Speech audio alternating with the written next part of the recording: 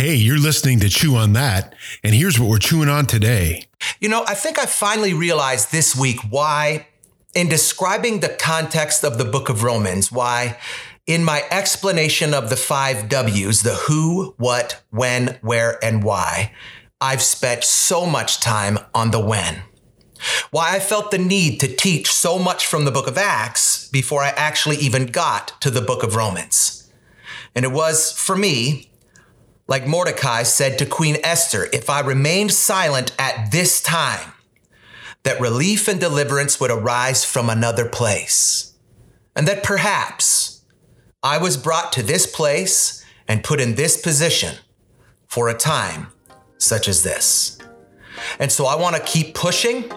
I want to keep pressing. I want to keep digging, and I want to continue talking about the when.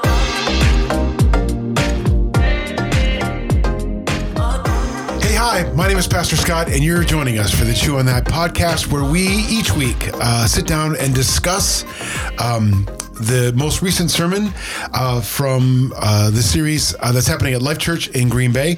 Today, my guest is my friend Stephanie Charney. Say hello, Stephanie. Hey, hi. Am I saying that right? Is it Charney or Charney? Charney. I always wanted to pronounce it Charney, but my husband said that's wrong. It's very French. Yeah. Ooh la la. Yeah, right. That's the only French I know. Anyway, Stephanie works here on staff as a bookkeeper. Ish. And, but then I don't know how well you keep books, but I know for sure how much I enjoy you sing because you're also on our worship team. So anyway, tell us a little bit about yourself, Stephanie. Yeah. I am married to my husband for a little over 9 years. And we have 2 little guys, Benjamin and Joseph. They are 7 and almost 4. And they pretty much occupy all of my time. Gotcha. Are you from Green Bay originally? I am, born and raised. Gotcha. East side. I'm an East Sider too. Yeah. West Side's ghetto. Yeah. So I don't think you can say that. Yeah, I don't think you can say that. Anyway. So you went to Green Bay Preble? I did. And you were in show choir? Yeah. I only know that because Pastor Jonathan was in show choir, as well as my nephew and friend, Chris Eastman. And so you guys were in show choir together. Were you in the musicals as well? Because those are 2 different things, yes? They are 2 different things. I was not in any musicals in high school. I feel like you could have been Belle. I feel like you have that kind of voice. I don't know. Did you not even try out for it? I didn't. Yeah. No. I had a lot of other things. You miss 100% of the shots you don't take. It's true. Wayne Gretzky, Michael Scott. Anyway, that's from The Office. So, did you grow up as a Jesus person? I didn't. Oh, tell me about that then. Yeah, we went to church for Christmas occasionally and Easter occasionally. And that was it. But I had some friends growing up. It's so funny when I think about my Jesus journey and all of the times that Jesus was chasing me and planting different seeds in the friendships that I had growing up. I had a neighbor who, their family was super religious, and I would go over there all the time. She introduced me to Natalie Grant. She went to a concert and I was like, oh, she's so cool. And then I had a friend in middle school and high school who went to youth programs, and I hung out with them. So I went with them. And that was really my only exposure to Jesus and to any kind of real religion. Then when I was 19 is when I started going to church on my own. Right after I met my husband, actually. And so he was a church dude? He was a sometimes church dude. Gotcha. Yeah. I did want to impress him, so that's why I wanted to go to church. We do a lot for love. Yeah. Turned out it was the right choice. Yeah. But it was about 3 months after I started going to church that they had a choir. And I wanted to sing because I hadn't sang since high school. And that's really where it all started for me. Interesting. Yeah. What kind of church was that? Non-denominational Christian church. That's awesome. Yeah. Huh. All right. So what's going to happen now is we're just going to listen to some different sound bites from Pastor Sean this week in his series on Romans. And then we'll listen to a song bite and then we'll talk about it a little bit. So let's just jump right in. Okay. And because they refused to escape, it led to their jailer and his family all repenting and receiving Jesus. And as dawn broke, Paul and Silas, they're in the jailer's home. They're answering the family's questions about their newfound faith. And while they're answering those questions, the authorities come to the jailer's house, and they come to tell him that throughout the night, they've decided that the beating and the night in jail were enough of a penalty. They really wanted to avoid another riot. And so they came to tell the jailer that these Jews, that they could be released, and they could be released provided that they leave the city in peace. But y'all, Paul wasn't having it. And when they came and they presented their prognosis of what would happen, here's how he replied. He said, hold up, they beat us publicly without a trial, even though we're Roman citizens, and they threw us into prison. But now they want to get rid of us quietly? No. You let them come and escort us out themselves. Paul wasn't playing. He was not going to stand for the injustice, because Paul knew if they could do that to him and Silas, he knew that if they left quietly, there was no telling what these authorities would do to the newfound church. And so he leveraged that injustice to ensure the safety and the protection of this new church. So I feel like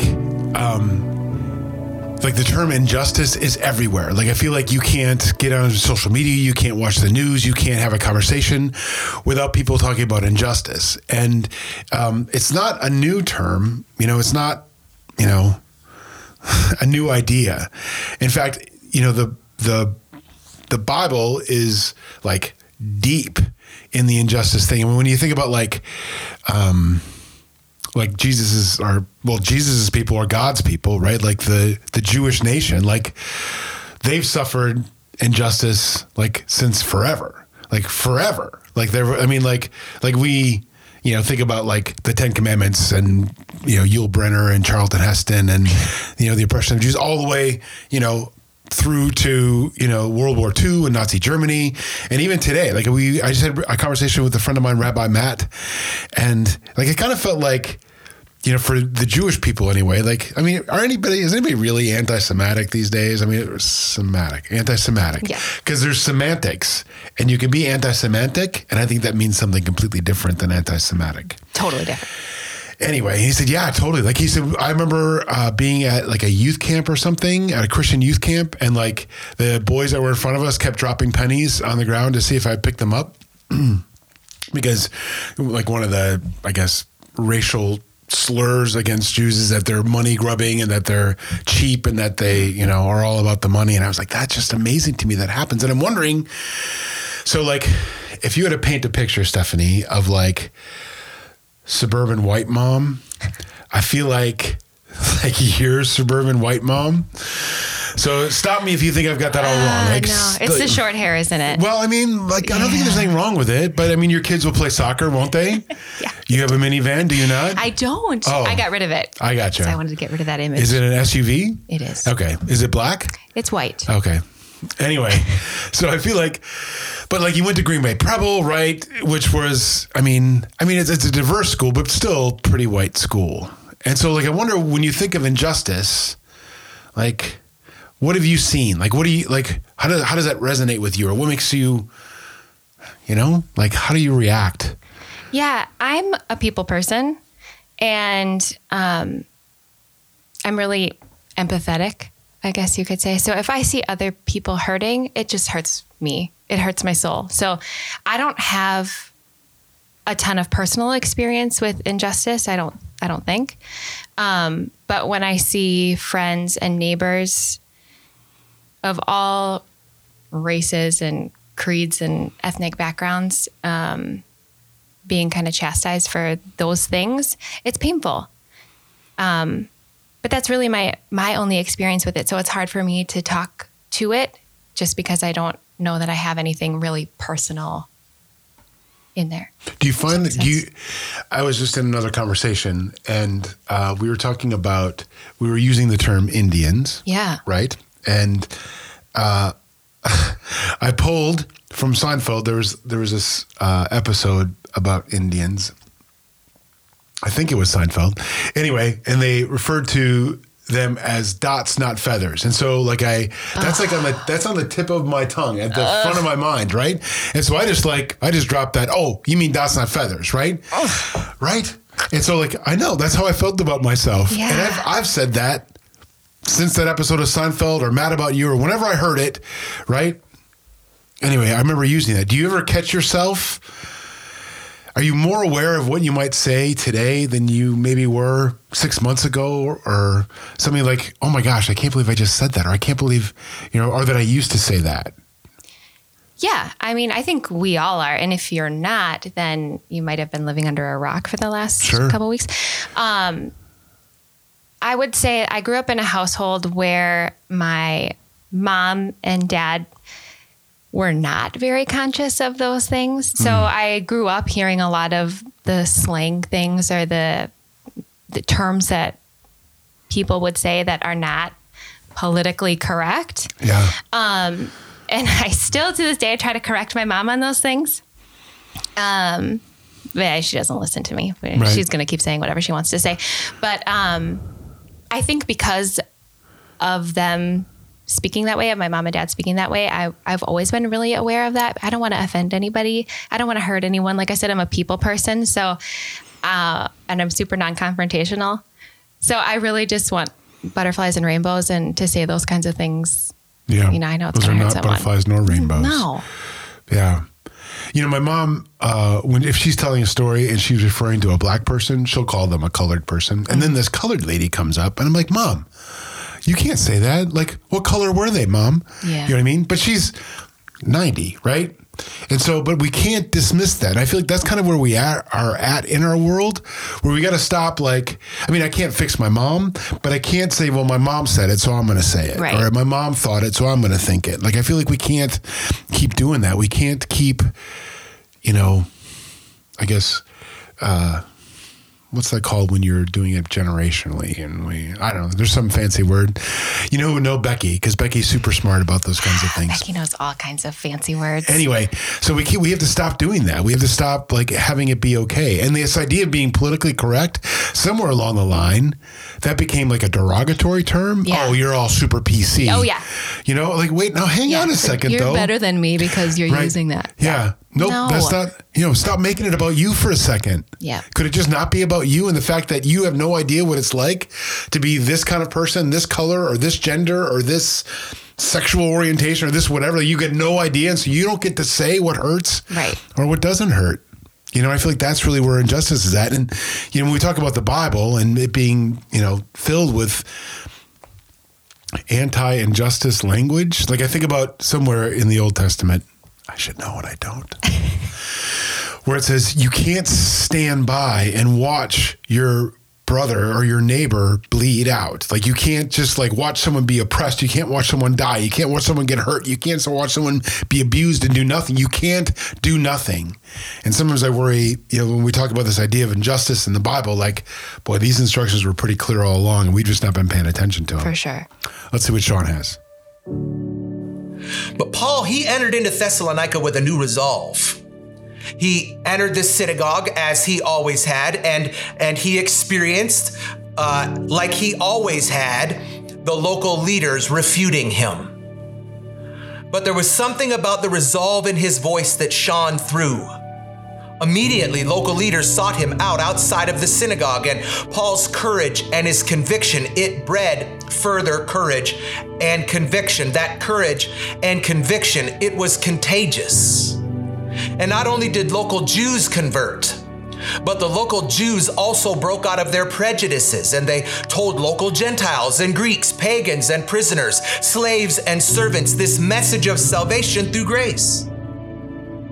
I love that Sean uses this phrase, courage and conviction are contagious.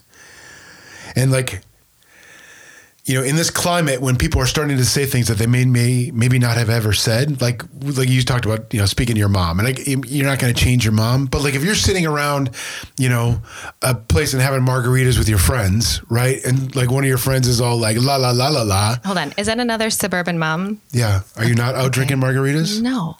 Come on now. No, come on. Are you sitting around the campfire? That I'm doing. With White Claw? Maybe. So if you're sitting around the campfire, I'm sorry, I was way off. Right? And like your friend, is visiting and maybe you're like half friends. Like you're not all the time friends, but maybe you're half friends and your half friend, like, I don't know, like starts talking gross, right? Talking hate or talking, I can't believe these people or those people. Like, do you feel like you have the courage or the conviction to say, hey, Sally, Karen really is probably her name. Like, hey, Karen, like, I don't think you can say that. Could you imagine yourself doing that? No. If I'm being completely honest. Yeah, I want you to be honest.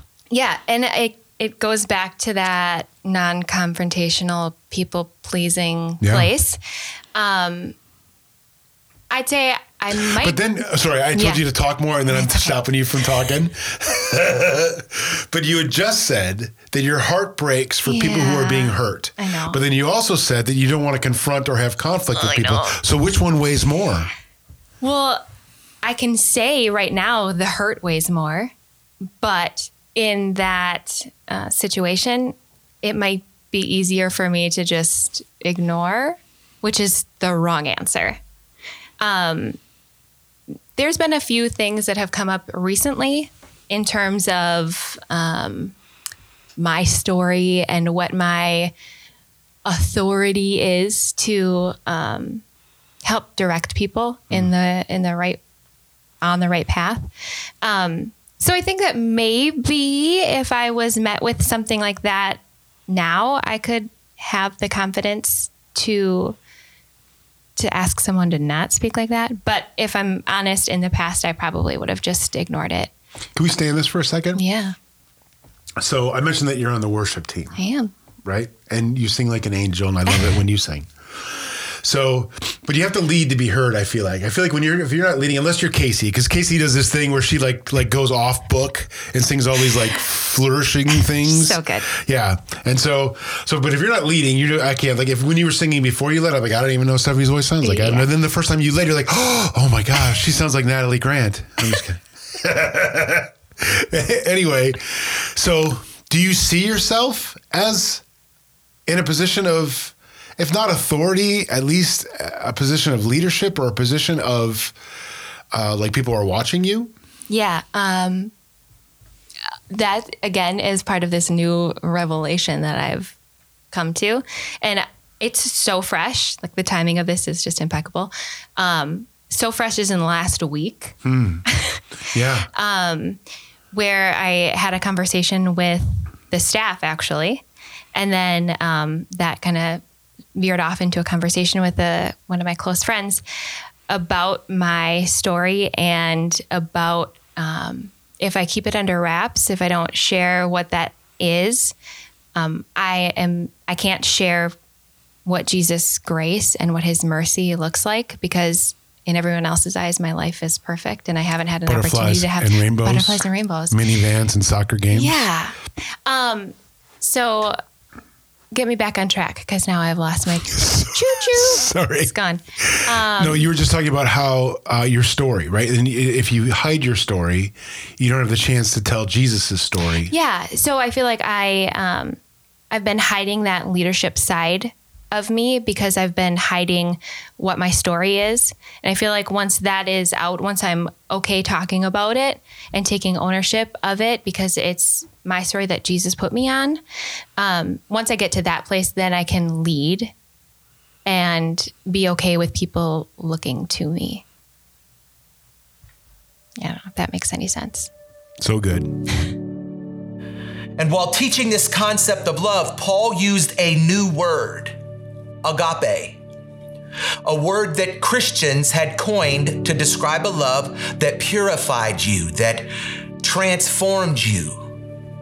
And so in large meetings, small gatherings, and in one-on-one conversations, Paul and his friends were teaching the idea that followers of Jesus must outlove, outjoy, outserve, and always welcome those who are different from and who are opposed to them. Yeah, I dig this. So I wonder, though, do you feel like like if you counted the number of times that the idea of love or the word of love or the notion of love was discussed in the Bible, whether how much God loves us or how much we need to love him or should show how we love him, or more than anything, I feel like how we should show love for our neighbor, even though it's in the book so many times. Do you feel like in the church world, the notion of love or the lesson of love or the instruction of love gets kind of lost in the traditions and the religiosity and the accessories and the performances of church? Like people are like, I don't know about this love thing, but I really like when Stephanie Charney sings, right? Or I really like when the smoke machine is on, or I really like when, I don't know, like when the priest does this other thing. Do you think that sometimes we lose this sight of love in like what we're supposed to be doing daily? Yeah. I think aside from all of those things that you just said, the kind of parade of what we do on a that's Sunday good. morning. I like that. Yeah. I think that comes down to what I was talking about earlier with the not wanting to be confrontational and the people pleasing part of it. Yep. That we forget what love actually is. It's not saying things to make people feel good about themselves all the time. And especially when you're holding yourself up to what is in the Bible, you can't just tell everyone that, do you know what I'm saying? I do. I can't get it out of my mouth. No, that's okay. For me, I feel like, it's become, there's some things in our lives that have been there so much or so long or so obvious that we don't see them anymore. Yeah.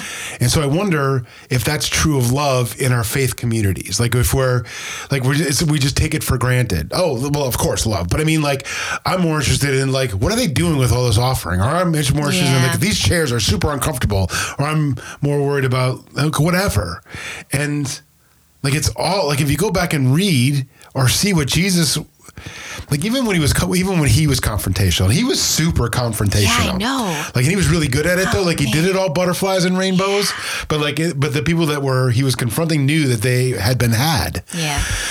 And so like, I think about like not all Pharisees were bad, but there were some bad apples in that bunch. And so whenever they would confront him, trying to trick him so he'd say something so they could kill him, like he always like, like circled back around and told them that, listen, you say that you're loving your neighbor or you say that you're loving God, but here's an example, or here's a parable in the ways that you're not. And I don't ever want to, I can't make your faith different. Right. But I know for me, I'm not saying your faith is wrong, but it's not my job to make your faith different, is what I'm saying. Yeah. But like for me, I got to love God with all my heart, mind, and soul and strength. And I've got to love my neighbor as myself. Like that's because when Jesus was asked, like, what are the two most important commandments? Because at that time in Jewish law, there was like 658 laws or something. I don't even it wasn't just the 10 commandments. It was all the things. Like, don't eat meat from a bird who flew over the equator on the third Thursday after the 5th month, right? Like you couldn't, like there was all these crazy things. And have you, I don't know what exact book that is. Oh, it's right in the beginning. Yeah. It's like Deuteronomical. Oh man. Yeah. It's so good. It's better in the New King James Version than it is in it. Took me a long time to get through that. Yes. Sorry. Anyway, so when they asked Jesus this, he said it could all be summed up in this: love the Lord your God, and just as important, not even number 2 or 1B, but like just the second half of 1 is love your neighbor as yourself. Yeah. And so if that's our commandment, I don't ever want that to be just something I, become accustomed to or overlook because I take it for granted. But his efforts, they came to the attention of the two principal schools of philosophy. To the Stoics, who taught that people should strive for a world founded on rationale and reason, because they argued that your soul lived beyond your body. So what you did in this life mattered for eternity. And to their rivals, the Epicureans, who didn't share the Stoics' belief of the soul. They taught that happiness or pleasure was the highest good and developed this philosophy: to eat, drink, and be merry, for tomorrow we die. And by the time that Paul landed on the scene, neither school of philosophy believed in making converts. They taught that a man's beliefs were his personal, private business. To them, your beliefs had just become purely intellectual.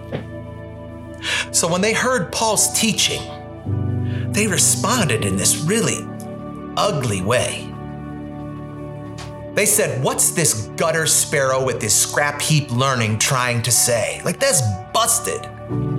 They were literally looking down on him because he was different. They were literally looking down on him because he wasn't Greek, because he was a Jew. And so because he wasn't Greek, as far as they were concerned, there was no way that he could know what he was talking about. And so they refer to him with this really typical slang term. They literally called him a seed picker. Someone who picks up scraps from the gutter, someone who steals other men's ideas because he's too lazy or too stupid to have his own, someone who's picked up bits and pieces of knowledge without fully digesting them or thinking about what he thought for himself. I wish you guys could hear the grunty sounds that Steph makes. It's so good. So good. We talked earlier about like that mistake like I've made, like the dots and feathers, right? Or we've talked about, but I wonder, are there groups of people that when we're not even aware of it, that we're just dismissing out of hand or disregarding out of hand or even worse, hating out of hand because of the color of their skin or who they love or where they shop or, you know what I mean? Like I think for me, I remember it wasn't that long ago, I was at the Walmart with my son and I said, I hate being here, right? He's like, why do you hate being here? Because for him, he's 11, right? It's just another store. He doesn't know the difference between Target and Walmart, right? And so I was like, it's just, these aren't my people, is what I said. Come on. Like, what a dink. Yeah. Right? Well, I mean, I've had similar experience. And so like, I feel like I'm dismissing a whole class of people because they don't dress like I do or wear the right shoes or, you know, have as many teeth or whatever, right? Like even that, right? Even just like that, like what a dinky comment. But we make that all the time because it's clever and snarky and funny. And like we mentioned Seinfeld, but I feel like between Seinfeld and Friends, like which were popular kind of at the same time. Yeah. Some people are Friends people, some people are Seinfeld. Are you a Friends person? You know, I was neither. Oh. Yeah. Huh. Do we not allowed to watch TV or something? No, we were. My dad watched Seinfeld. Oh. But I was never into either of them. But I feel like between how snotty Seinfeld was and how snarky Chandler and his friends were, like we've normalized this idea that it's fun to make fun of other people. Yeah. And if you can out-snark or out-snot somebody, then you win. Yeah. Like if you can make someone laugh by how snotty you are, like somehow that's winning in our society. And that's what's got to change. I got to stop making tooth jokes or whatever jokes about the people that shop at a particular place or people that have different colored skin. Right. You know, I feel like we're all complicit in that. Do you have people that you dismiss out of hand like that? Is there anyone you just drop back? Oh no, I gotta roll up the windows, lock the doors, or we're not stopping there. We're not stopping in this neighborhood. Yeah. I mean, do you do that? Gosh. I'm not trying to put you on the spot. Yeah. I'm just wondering. Yeah, I don't know. I think maybe it's something that is so automatic for some of us that we don't even realize that we're doing it. So I think I'd have to really take a full assessment of myself when I'm in those situations to realize what I'm doing. Because if I'm staring at you right now, you know, I just talked about how much I love people and how much, you know, when they hurt, I hurt. But are there situations where I make prejudgments because of class or maybe skin color or just preference or the way someone lives? Probably.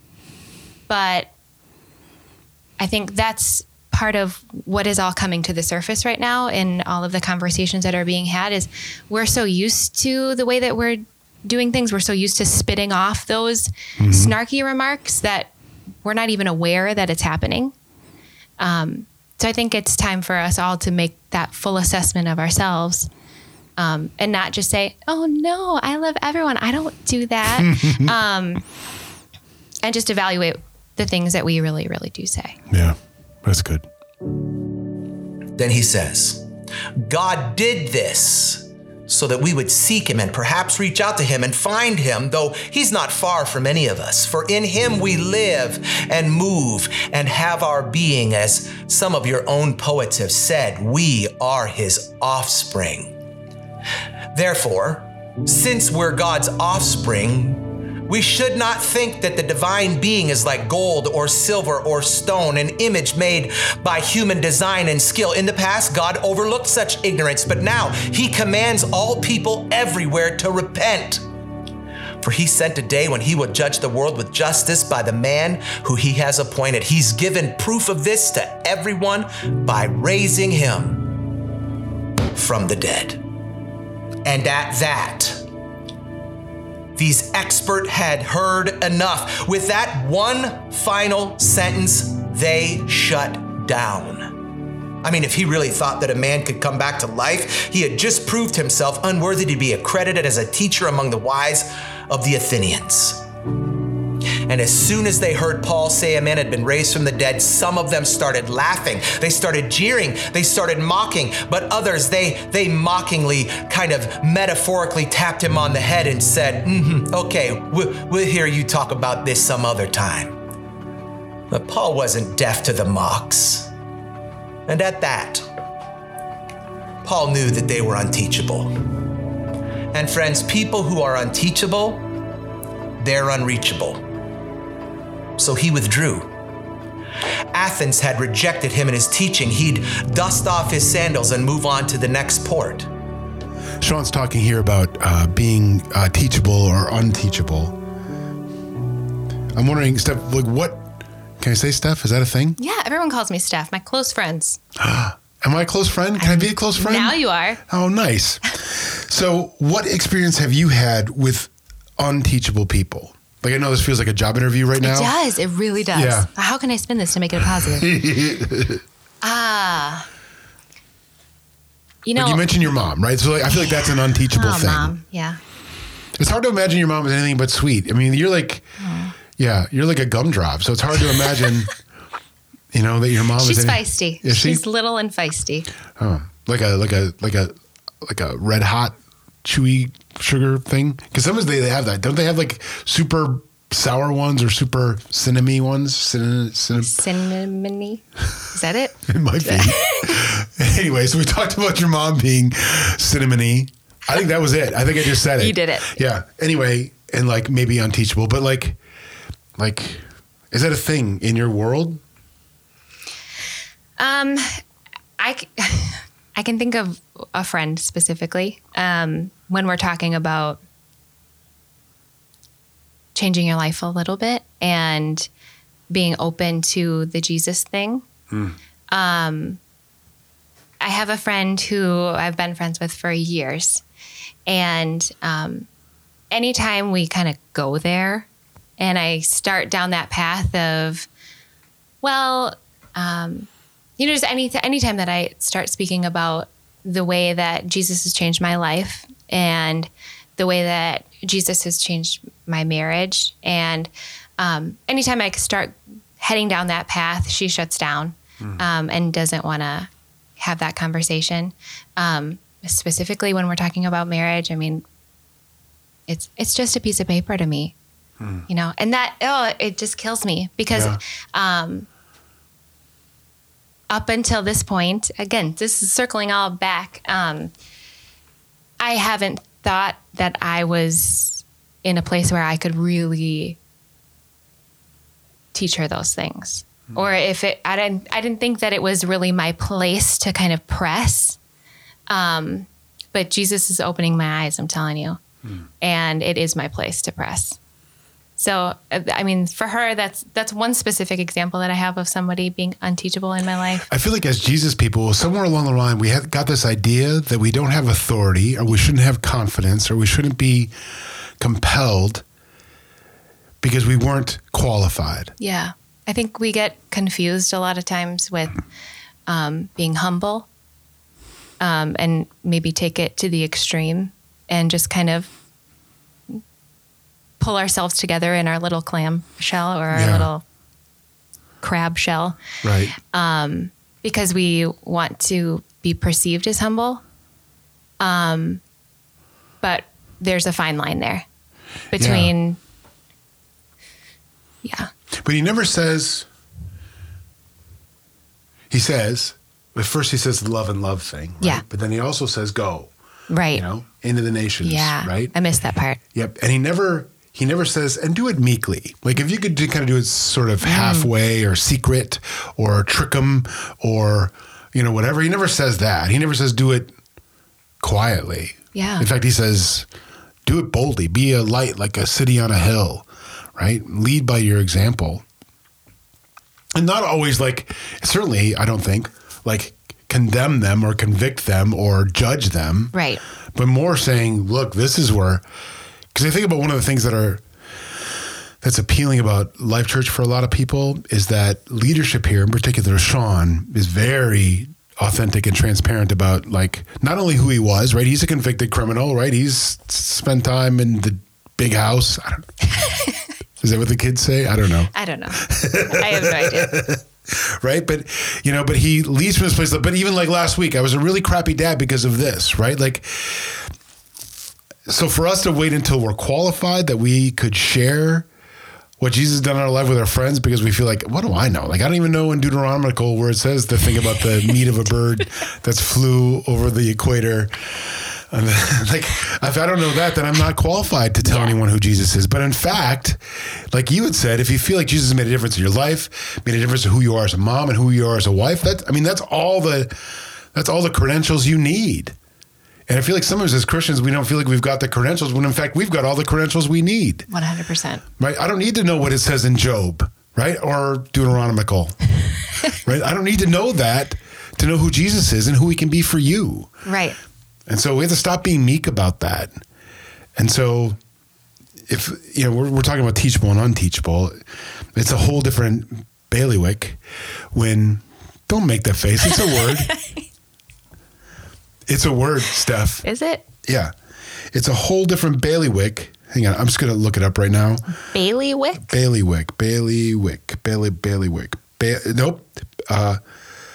Bailiwick, BAILIWICK, one sphere of operations or particular area of interest, the district or jurisdiction.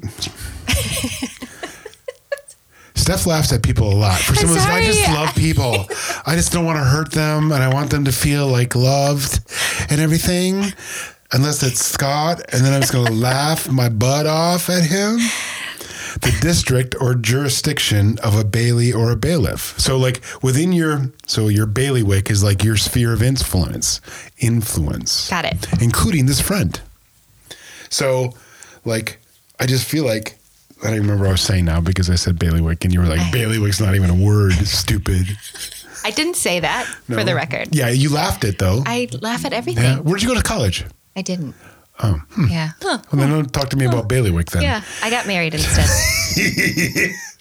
I didn't mean to make fun of you now. I feel really bad. That's all right.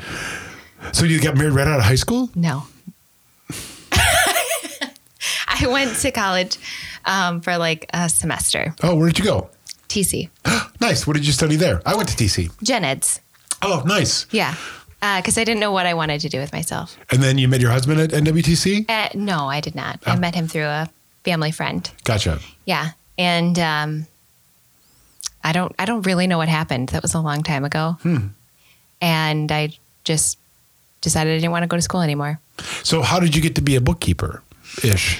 I worked for a trucking company for 9 years.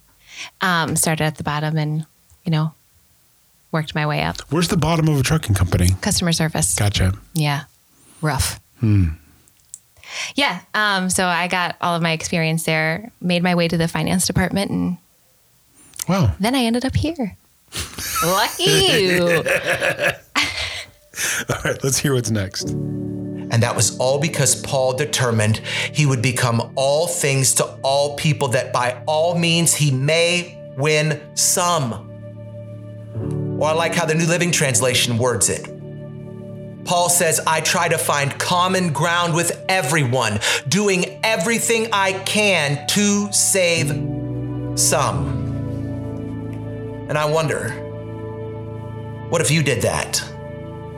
Sean alludes to here about Paul making the statement that he has become all things to all people so that even one can be saved. And so, I feel like this is right in your lane, Steph. Like, I feel like this desire that you have, this thing that God wrote on your heart to be loving and inclusive and edifying, to everyone, so they don't feel like they're left out or misplaced or misfits. Like, that's kind of what Paul's saying. It's like, I've tried to be everything to everyone so that even one may be saved. Yeah. And so what I wonder, though, is,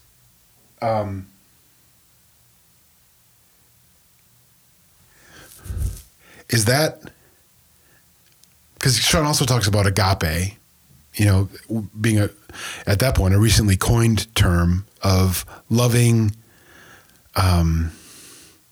purely loving, without regard to romance or without regard to eros or anything else, where it's just like love for love's sake, right?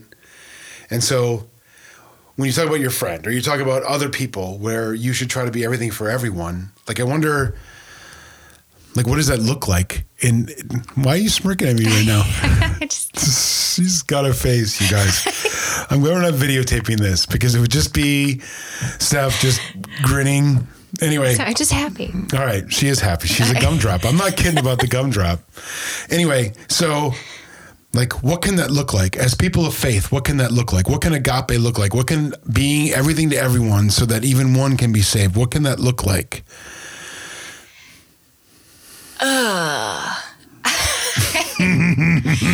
So I this is that part that was just really made aware to me, like I said last week. This is a really important podcast in your life. It really is. I can't believe that all of these things are just tying together. So, Yeah. well, I mean, I should. Right. Right. He's funny that way.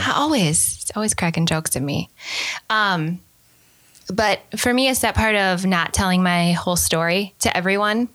That leaves out a whole group of people, right? So I lived with my now husband before we were married. And a lot of people do. And a lot of people do. And a lot of people don't know that about me, because if I just met you in the church lobby or, I don't start with that. I just say, oh yeah, we've been married for 9 years and we're super happy and butterflies and rainbows. And I think not letting people know that part of my story and not letting them know that that's a place that Jesus worked in me and in my husband, it's not doing any justice for him. Yeah, I dig that. And let me tell you why. Because, and again, I feel like that's one of the appeals of Life Church, is that you can come that way. Growing up, whereas you hardly went to church, like I was always in church. Yeah.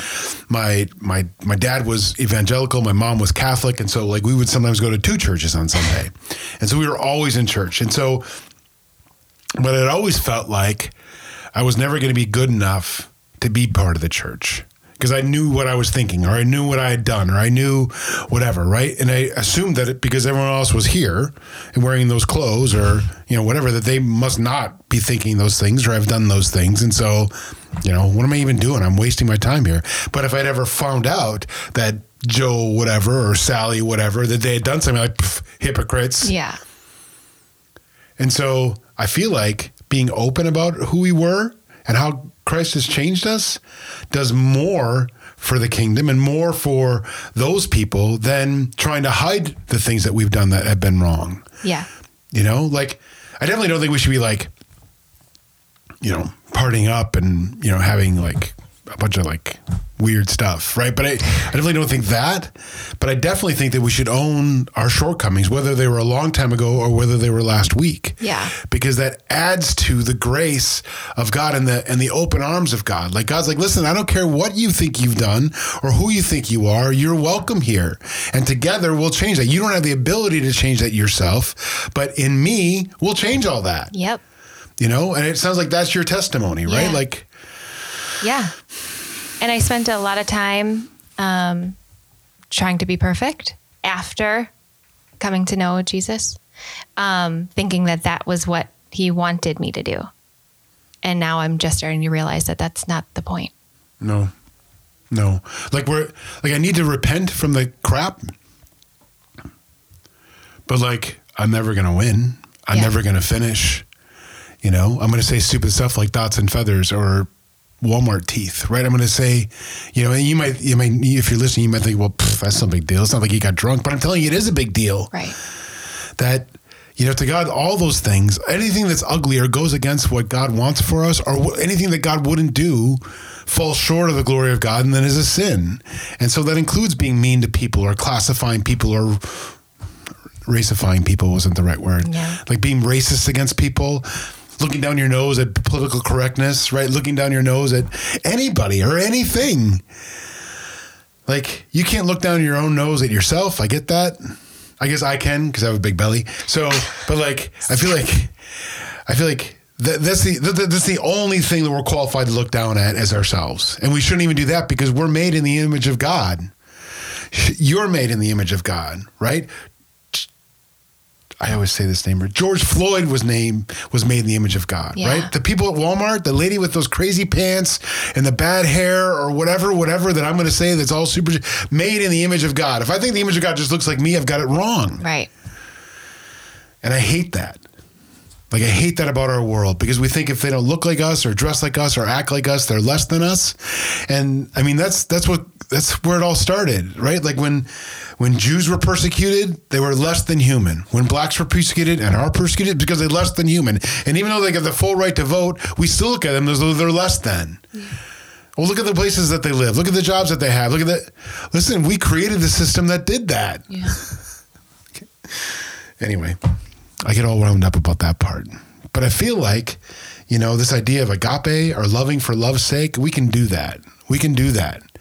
And regardless of how awkward it might feel or uncomfortable it might make us or how we think we might be putting ourselves out there, we're called to put ourselves out there in the name of Jesus, right? And if all we're doing is loving, if we're not judging in the name of Jesus or condemning in the name of Jesus, if we're loving in the name of Jesus, there's no wrong answer there. And if people get offended, if our friends leave us because of that, I mean, it's like what's happening on Facebook. Listen, if you're mad that I'm mad at racism, you might as well just go on and get, right? Because I don't know that we were really friends anyway. And so if people look down their noses at me because I love the way Jesus told me to love, all right, man, that's okay. Yeah.